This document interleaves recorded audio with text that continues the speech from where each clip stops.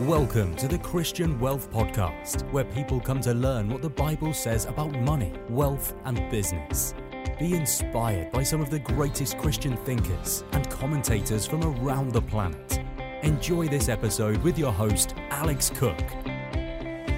Once again, we're chatting with Alex Cook from Wealth with Purpose, talking all things finances. Welcome back. Great to chat with you as always, Alex. To be with you, Aaron.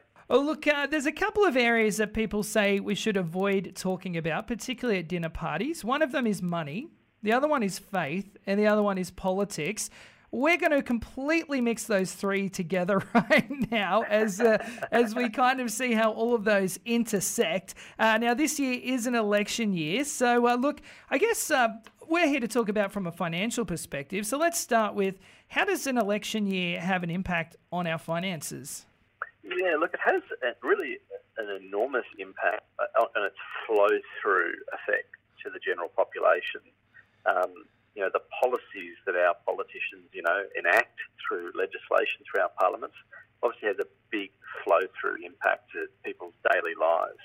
And we see that in all sorts of things. Probably the one that we've spoken about this quite a bit over time is things like home ownership, but also the other big area for listeners will be superannuation as well.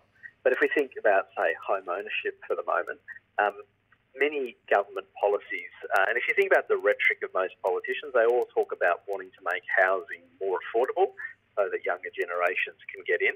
Unfortunately, many of the policies that they actually enact do the opposite. So, for example, one of the most common ones that's been around for quite some time now is the First Homeowners Grant, and that's designed to, give young people, a bit of a boost into the market, a bit of a deposit. But really all that happens is that money flows straight through to the vendor, flows through to the person who's selling the property and makes house prices higher.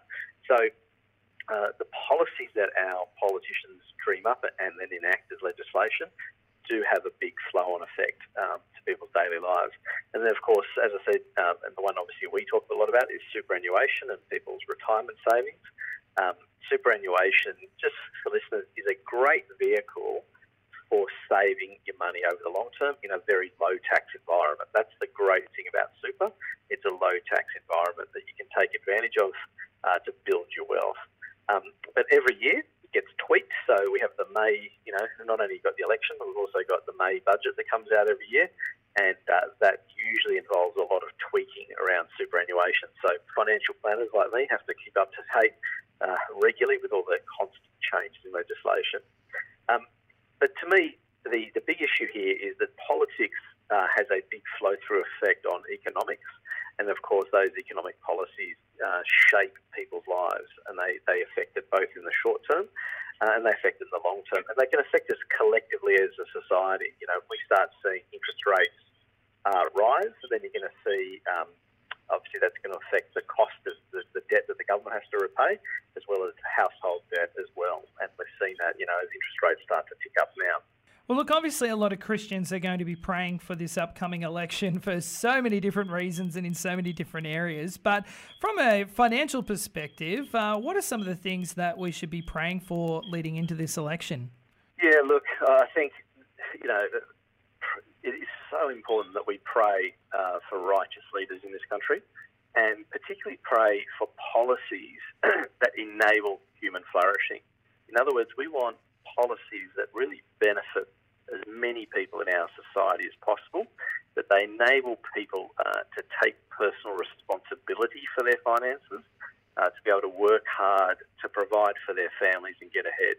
There are many societies around the world that people are, if you like, trapped in poverty. They can't get out of it. They can't earn enough to get out and so forth. So politics, unfortunately, or fortunately how you look at it, can have an enormous flow-through impact into people's lives and into their ability to flourish and their ability to get ahead and to provide for each other's needs.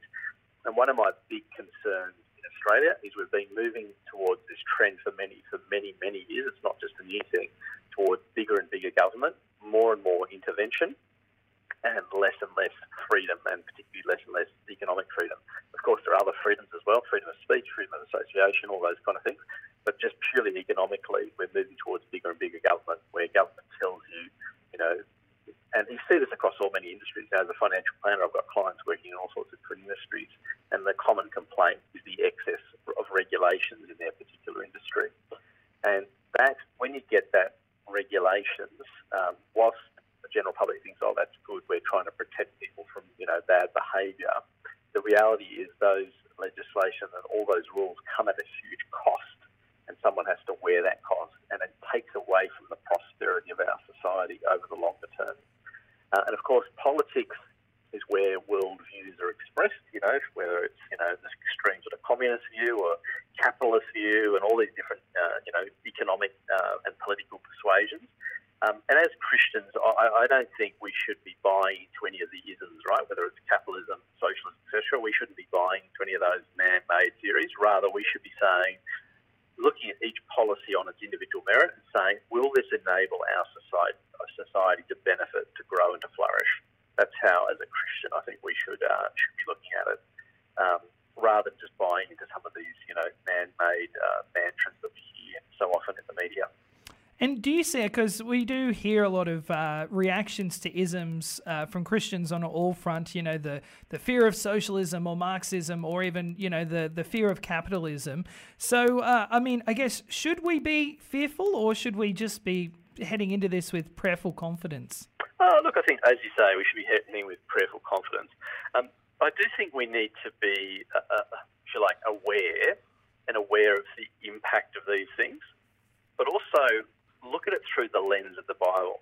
One of the things that has sort of concerned me in the church world is I think there is a lot of ignorance around what the Bible actually says on various economic issues and the role of government in our lives.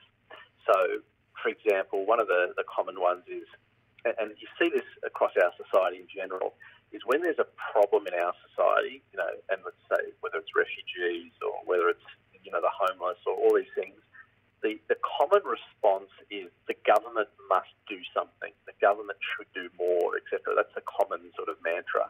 And I think as Christians, we should actually look at many of these issues quite differently and say, what can we as the church do to solve these problems? So in other words, rather than looking to the government to solve our problems and our broader societal issues, we as believers have the answers in Scripture, and we can meet those needs. To me, poverty, which is obviously a global problem, is an issue that can be addressed by the church.